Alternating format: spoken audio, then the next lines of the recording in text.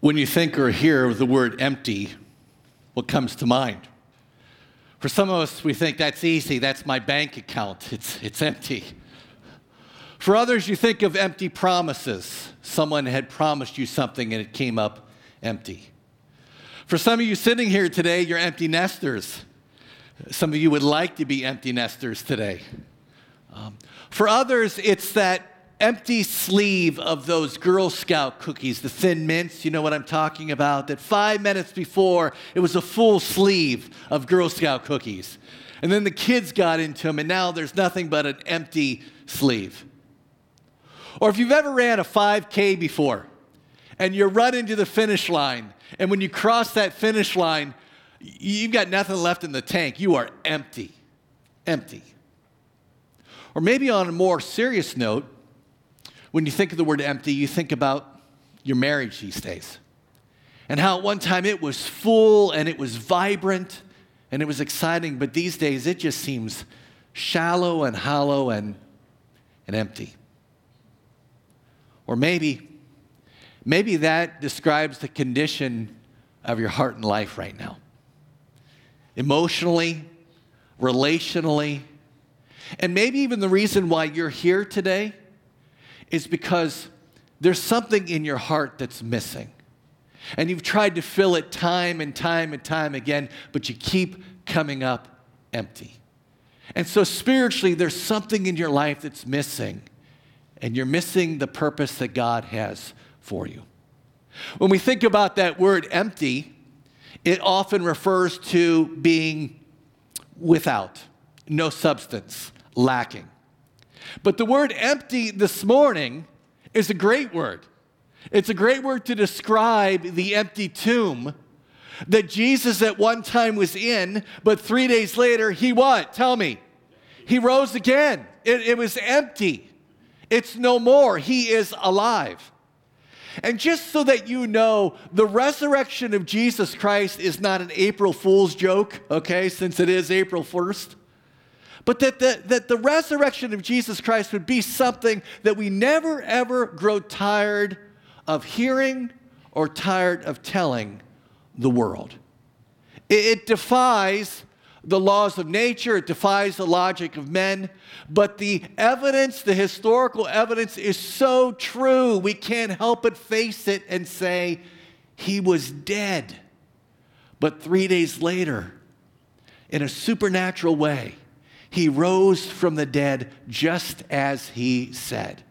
And so this whole drama of Easter morning that we're going to look at this morning, and we're going to go back and we're going to be reminded of this incredible historical account of what happened to this body. A corpse is missing. And so let me invite you this morning, meet me in John 20 this morning. John 20. And we're going to look at this historical account and see how Jesus' resurrection can take us from being empty to being made alive. Because he is alive, we have the opportunity to be alive. And so we're going to take a look, and we're going to divide up John 20 into 4 parts. And the first part we're going to look at is the empty tomb. Look at the first 10 verses of John 20 and follow along. Now, on the first day of the week, Mary Magdalene came to the tomb early while it was still dark and saw that the stone had been taken away from the tomb.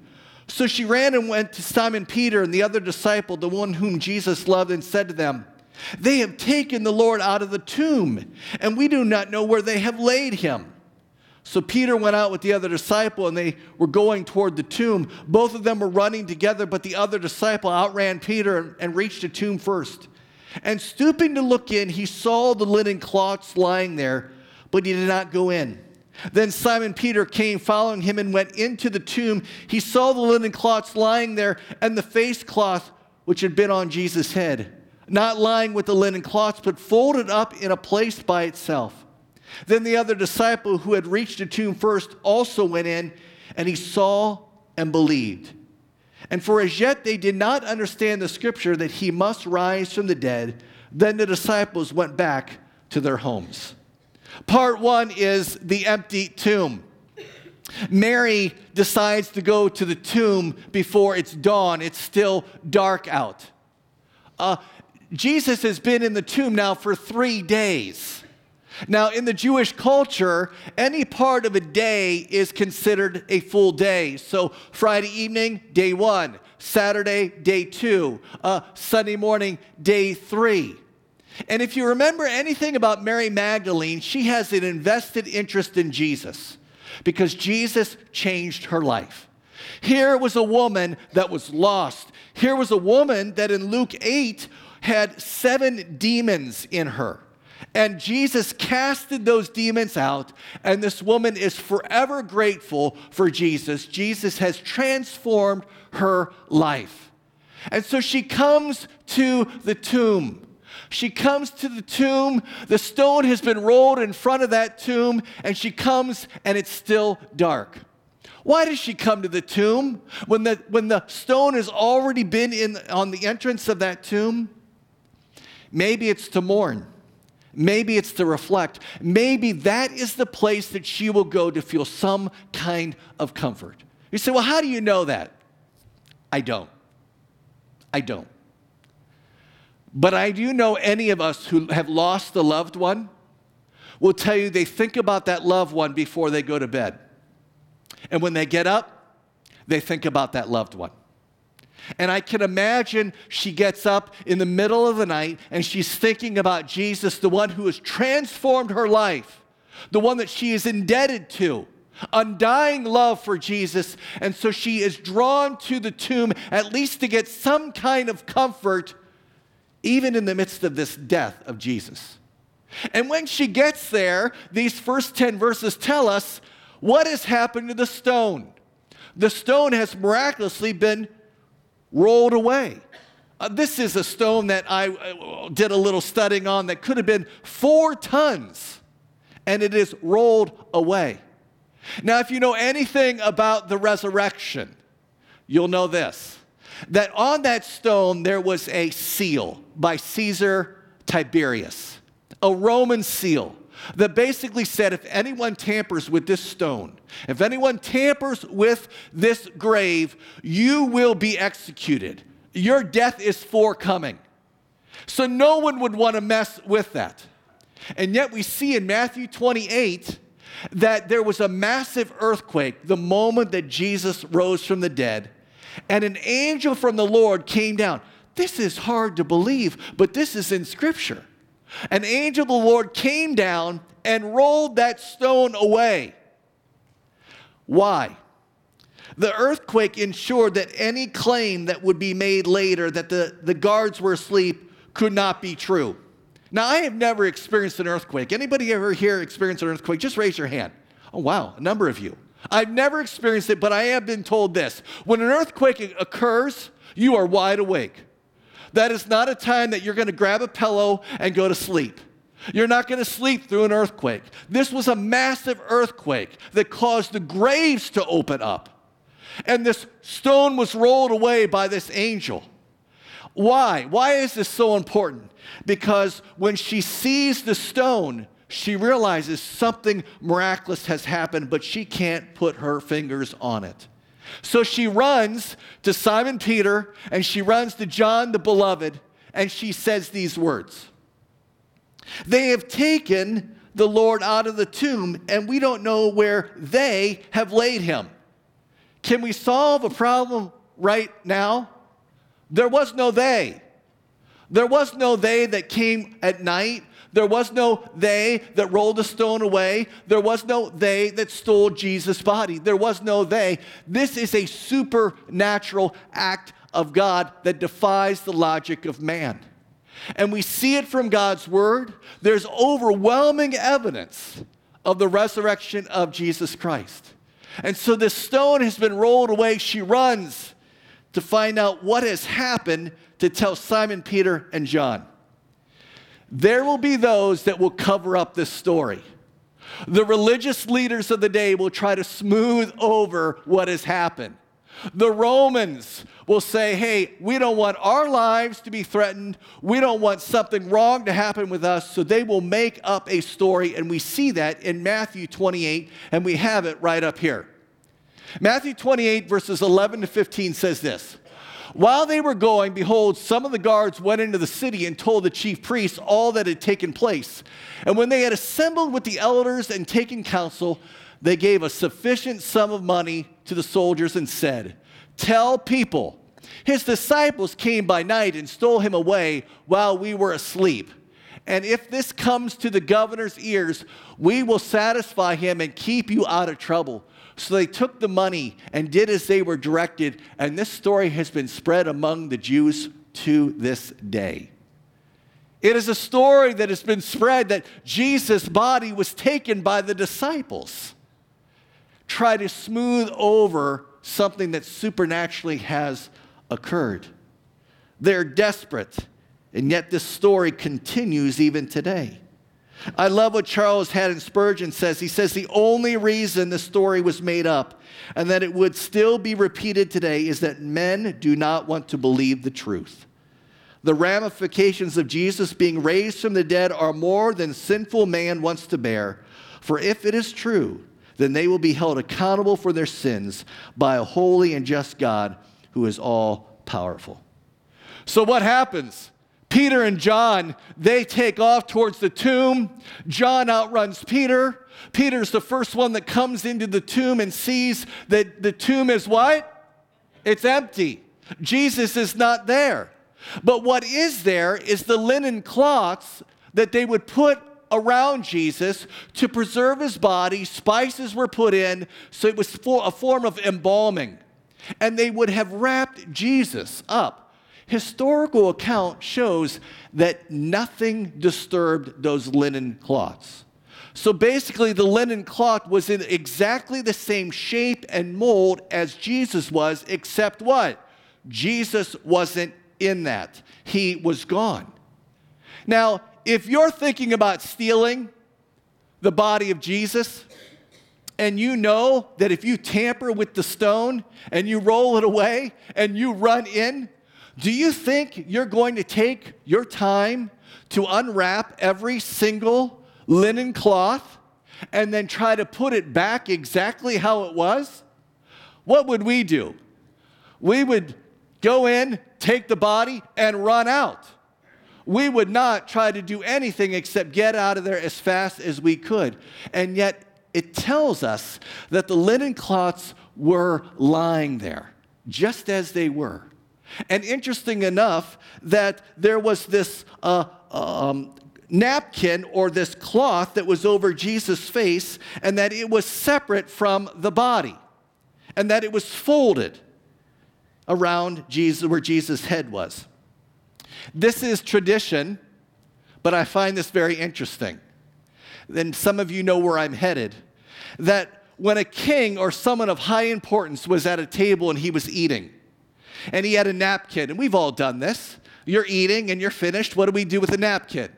We kind of fold it up, just throw the wad onto the table. It gives the waitress or waiter the indication, I'm done, I'm finished. But in those days, when a king would fold his napkin and place it there, it indicated that he was coming back, that he was returning. And so many people have said this is an incredible sign of Jesus, that he will be returning, that he is our great king. The resurrection of Jesus Christ is not some kind of fictitious fairy tale. It's the centerpiece of our faith. And yet, do we live as if it's the centerpiece of our faith? Do we walk as if it's the centerpiece of our faith?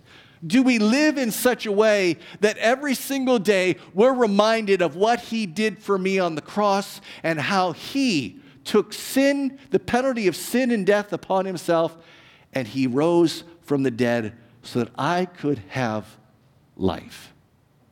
Not just life the way that the world defines it, but life the way that Christ defines it, so that we may walk in a manner worthy of the Lord, to please him in all respects, bearing fruit in every good work and increasing in the knowledge of God, that through Christ we have a purpose. Do you have a purpose if you're in Christ? Okay, a few of you do. Do we have purpose if we're in Christ? We have purpose. You have purpose in your workplace. You have purpose where you work out. You have purpose in your school, because it is because of Christ's resurrection, this empty tomb, that I have been made free and I am alive. So the resurrection of Jesus Christ proves and claims who he truly claimed to be. Do you remember in 1 Corinthians 15 when Paul said this? If there is no resurrection of the dead, then not even Christ has been raised. And if Christ has not been raised, our preaching is in vain. In other words, I'm wasting my time talking to you, and you're wasting your time listening to me. It tells us if there is no resurrection of the dead, then our faith, our belief, our trust in all of this is useless. And our hope beyond the grave is hopeless. It is pointless. Look at verse 9. Verse 9, John puts in there and he says, still the disciples are trying to grapple with this whole thing of understanding when Christ spoke about how he would rise from the dead. Do you realize that over 15 times in the Gospels, Jesus referred to that he would suffer and that he would rise again? And yet the disciples are so close, and yet they still don't quite get it. Have you ever been so close to something? Okay? Have you ever said to your wife or your husband, where are my keys? I left them in the junk drawer. Where are they? I cannot find them. And all of a sudden, your wife or husband comes over and says, they're right there. And you're like, oh, they just supernaturally appeared. I see it. I see it. I'm going to date myself, but this makes me think of a Hall & Oates song by the 80s. It's a song so close and so yet so far away. That's what's happening with the disciples. We see this story. We know the end of this story. But the disciples are still thinking, what has happened? What is going on here? Can we just be reminded for a moment this morning of the verses that Jesus shared in the Gospels? We're not going to look at all 15 of them, but a number of verses that highlight his suffering and his resurrection, that he was telling his disciples, this is what is going to happen. Matthew 26, 31, 32. If you can see that, let's read this together. Then Jesus said to them, you will all fall away because of me this night. For it is written, I will strike the shepherd, and the sheep of the flock will be scattered. But after I am raised up, I will go before you to Galilee. A reference to his resurrection. The next one. And he began to teach them that the Son of Man must suffer many things and be rejected by the elders and the chief priests and the scribes and be killed. And after 3 days, what? Rise again. Jesus himself said this. Another one. In Luke 24, he is not here, but he is risen. Remember how he told you? How he was still in Galilee, that the Son of Man must be delivered into the hands of sinful men and be crucified, and on the third day, what? Rise. John 11, Jesus said to her, I am the resurrection and the life. Whoever believes in me, though he die, yet shall he live. And everyone who lives and believes in me shall never die. Do you believe this? Statements from Jesus himself that he would suffer, that he would die, but that he would rise again. It is not just historical evidence, it is biblical evidence. It is coming from the very mouth of Jesus himself. So we see this first part as the empty tomb. The second part of this is, part 2, is Mary's empty heart. Look at verses 11 to 15. But Mary stood weeping outside the tomb, and as she wept, she stooped in to look in the tomb, and she saw 2 angels in white sitting where the body of Jesus had lain, one at the head and one at the feet. They said to her, Woman, why are you weeping? She said to them, They have taken away my Lord, and I do not know where they have laid him. Having said this, she turned around and saw Jesus standing, but she did not know that it was Jesus. Jesus said to her, Woman, why are you weeping? Whom are you seeking? And supposing he to be the gardener, she said to him, Sir, if you have carried him away, tell me where you have laid him, and I will take him away. Her heart is empty. She is standing by the tomb. She is weeping. She is distraught. She is broken. and she is grasping, trying to find out what has happened to my Lord. He is gone. Someone has taken this body. But she will in a moment realize this incredible truth. Jesus' empty tomb is a reminder that he alone can fill our empty lives. I want to just say that alone. Say that again. Jesus' empty tomb is a reminder that he alone can fill our empty lives. Because of his resurrection, because he is alive, he makes us alive for those who put their trust in him. Now notice what Mary does. She's so flustered.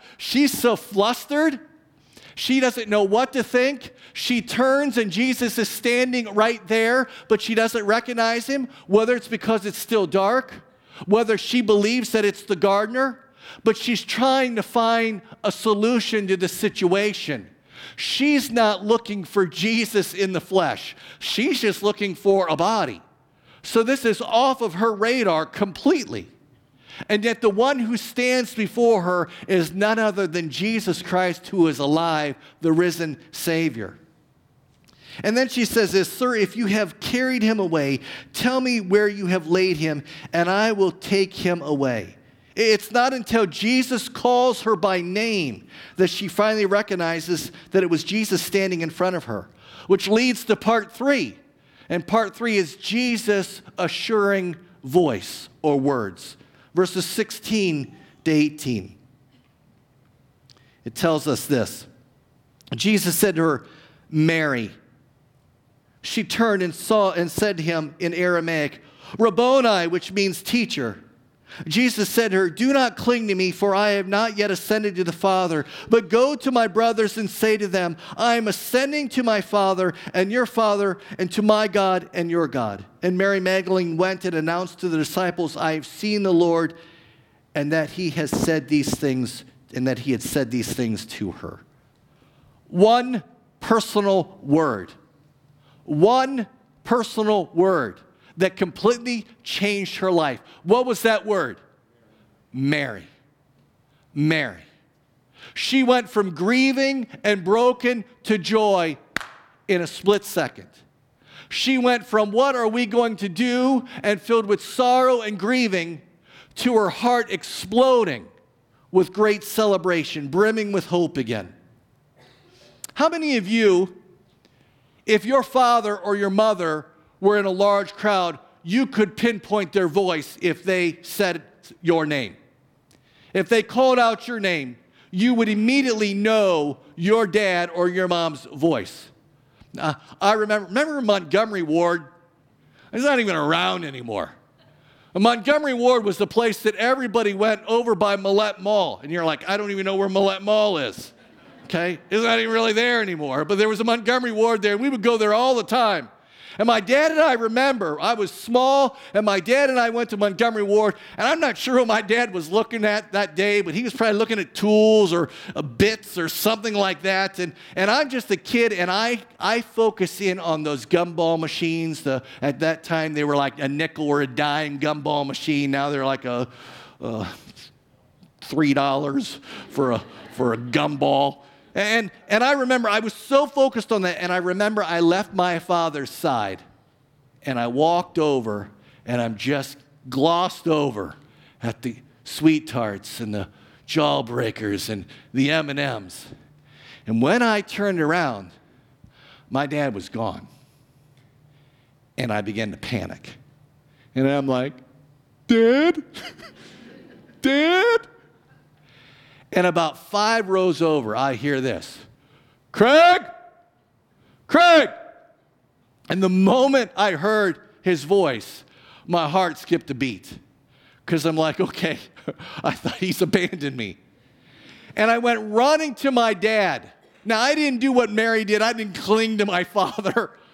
But I was so glad I knew his voice. And the fact that Jesus says that one word, Mary, her heart had to have skipped a beat, because all of this heartache and pain and grieving, that's all changed. Those reassuring words that we need to hear from our Lord.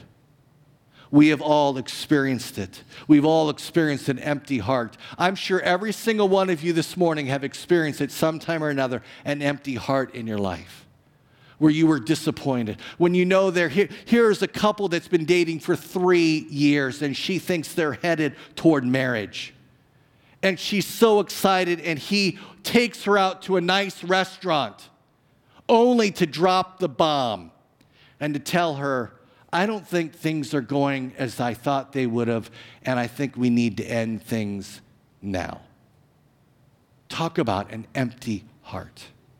Talk about a heart that needs some reassurance at that time. A young girl who is 12 years old and is one of the top gymnasts in the area. She is excellent in the area of the balancing beam. She is going to one of the biggest gymnastic events around. She is an Olympic hopeful. And she gets on the balancing beam that day, and she does her routine, which she has done 1,000 times. And it is a small maneuver. It is a cartwheel. She has done it in her sleep. And yet that day, when she did that cartwheel, she lost her balance, and she fell off that balancing beam, and she did not even place in the top 5, and her hopes have been crashed. She has an empty heart. And here's Mary, hearing those assuring words, Mary. So what does Mary do? Mary immediately clings to Jesus, like you would if you were rescuing your child from something. Or let's say your son or your daughter was in the military, and you get to go to the airport and pick them up. And as they're walking through the terminal, you see them, and they're dressed in their military outfit, and they look so good. And when you see them, your heart just pounds, and you run to them. And when you run to them, you don't go, hey, great to see you. You don't shake their... What do? You grasp onto them, you hold on to them, you cling to them because you don't want them to ever leave. See, we need to note in this, it wasn't the fact that she held on to Jesus, it was the fact that she was clinging to him. She did not want him to go anywhere, and yet Jesus' ministry isn't done yet. Jesus still needs to ascend to the Father. And so what we see here is he is not going to be staying, and there will be a time in the future when they would no longer be separate, but Jesus first has to ascend to the Father, and he wanted Mary to return to the disciples and communicate to them all that he had said and that she had seen him. You ever need those reassuring words? When you are down, when you are out, when you feel like just quitting and giving up. When you find yourself either mentally or speaking these words, I'm finished, and you want to walk away, we have the reassuring voice of Jesus from his word. We have the reassuring voice of Jesus through his Spirit that resides within us. We have the reassuring voice of all of you at Mission View that when someone's going through a difficult time, we come alongside and we are that reassuring voice. Just as Jesus said, Mary, we are able to encourage and build someone up when their heart is empty. Which leads us to part 4. And part 4 is the peace Jesus brings. Look at verses 19 and 20. On the evening of that day, the first day of the week, the doors being locked where the disciples were for fear of the Jews, Jesus came and stood among them and said to them, peace be with you. And when he had said this, he showed them his hands and his side. Then the disciples were glad when they saw the Lord. Jesus said to them again, peace be with you. As the Father has sent me, even so I am sending you. Here are 12 to 11 disciples, scared to death, in an upper room. The doors are locked. It's a place that they think is secret.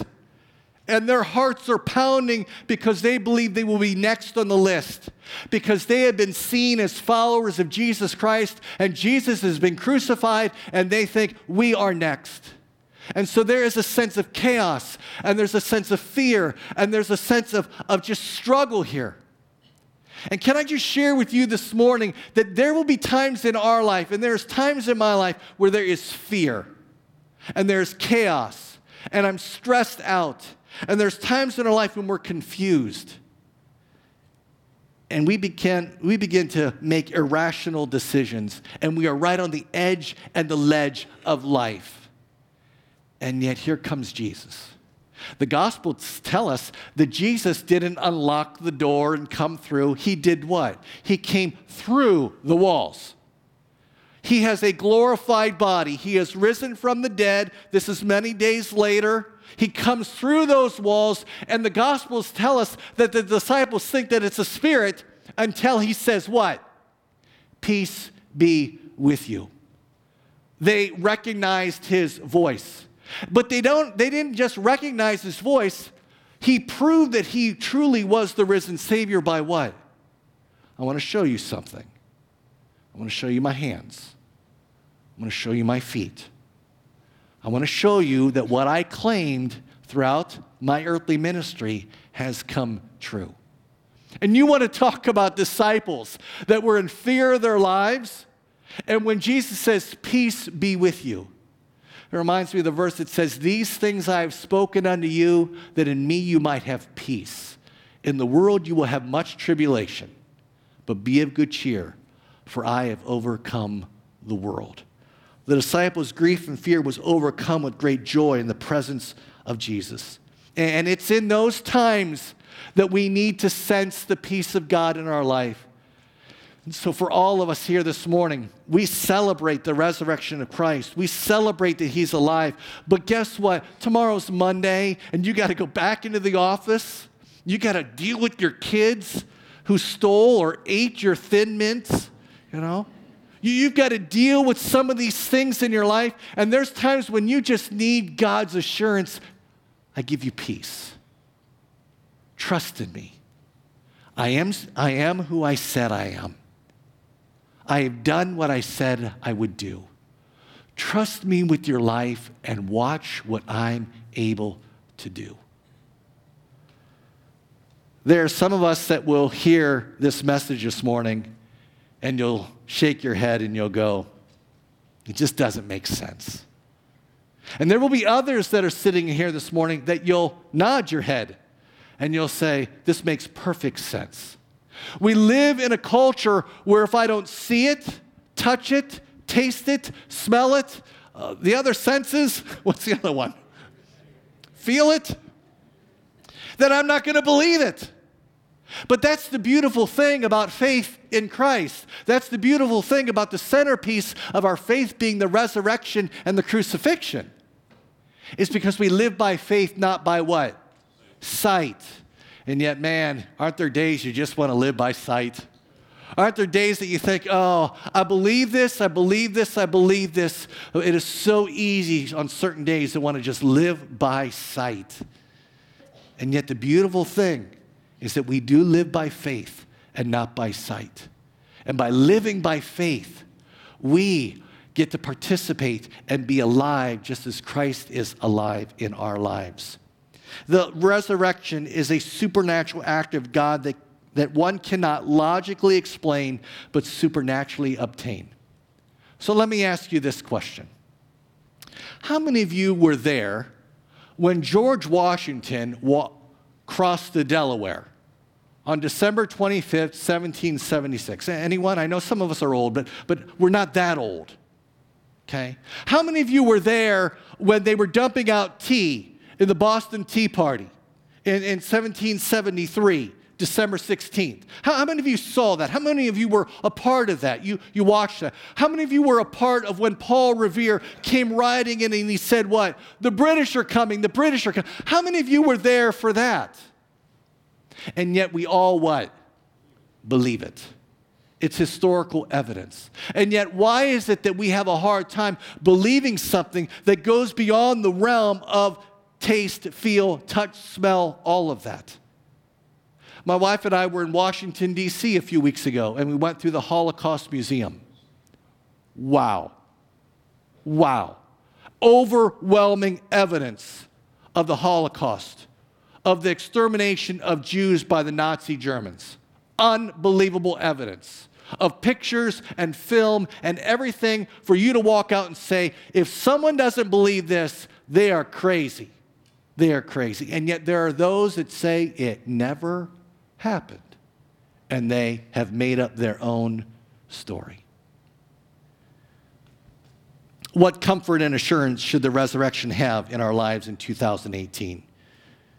Number one, the resurrection of Jesus proves Jesus is who he claimed to be. He's the Lamb of God. He's our Redeemer. He's the Messiah. That is why Jesus was able to say in John 11, I am the resurrection and the life. He who believes in me will live even though he dies, and whoever lives and believes in me will never die. That's why Jesus said in John 14:6, I am the, tell me, way, the truth, and the life. No man comes to the Father except through me. He truly is who he claimed to be. So he is either a liar, a lunatic, or he is Lord of our life. What would it help in him being a liar and going to a cross? What would it do in him being a lunatic and going to the cross? Or is it that he is Lord of our lives? It is through his death, burial, and resurrection that he proves that he is the rescuer of the souls of men. Number two, his resurrection proves that his victorious power to conquer sin and death was sufficient for all mankind. It's one thing for us to say we have power. It's another thing to demonstrate that and show that it is true. And Jesus certainly did this. Death, where is thy sting? Death, where is thy victory? The sting of death is sin, and the power of sin is the law. But thanks be to God who gives us the victory through our Lord Jesus Christ. Number three, the resurrection assures us that he's alive and working in our lives. The same power that rose Christ from the dead, what? Also, if we put our trust in him, resides in you and I today. The same powerful Spirit of God resides within us today that we can say with great assurance, he is alive. He has risen from the dead. I am different. I have been changed. And my heart one day was empty, but it is fuller now than ever before because of what Christ has done in my life. And that when we breathe our last, absent from the body, present with the Lord. That just as Christ rose from the dead, we too, when we die, we will rise and we will be with him and see him face to face. The resurrection gives us purpose and strength on both sides of the tombstone. And the last one this morning, Jesus' empty tomb is a reminder that he alone can fill our empty lives. He can fill our empty lives. I want to ask you, have you put your trust in him? You've seen the evidence here today. Have you put your trust in him, the one who defeated sin and death so that we can have eternal life? May the empty tomb speak loud and clear this morning to our hearts that Jesus is alive. You know, for years, the Rose Bowl has a Rose Bowl parade. I'm sure some of you have woke up early in the morning, and on the day that they play the Rose Bowl game, they have an incredible Rose Bowl parade. Hundreds of floats, beautiful flowers. And several years ago, these floats were coming down, and the TV is panning and showing every single float. And right in the middle of that parade, right in the middle was a float. And it sputtered out, and it stopped. And it ran out of gas. It completely held up the entire parade for at least a half hour before someone could go and get a gas can and fill that float back up so that they could continue. It ran out of gas. The interesting thing is that the float represented the Standard Oil Company. With all of its resources, it ran out of gas. And without Christ, without the Holy Spirit indwelling us, we're like that parade float.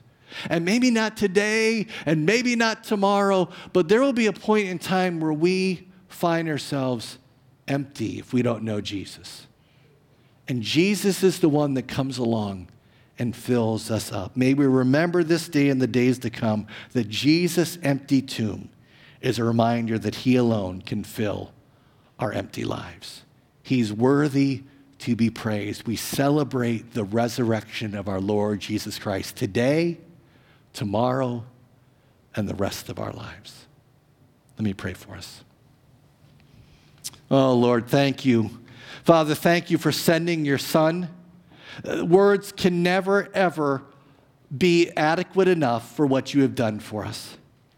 And Lord, thank you that your Son went to the cross and then shed his blood so that we could have forgiveness of sin. And yet that is only the beginning of an incredible resurrection of Jesus Christ.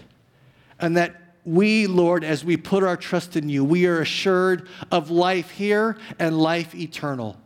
For those of us that would say, Lord, come into my life. Forgive me of my sin. I have an empty heart that can only be filled in Christ. And so we thank you this morning that we can look to you, that we can celebrate, that we can clap, that we can rejoice, that we can sing, and we can say, I serve a risen Savior who's in the world today. And that as we serve this risen Savior each and every day, may we walk in obedience to you. You are worthy to be praised because Jesus is alive and the tomb is empty. And we ask this in Jesus' name. Amen.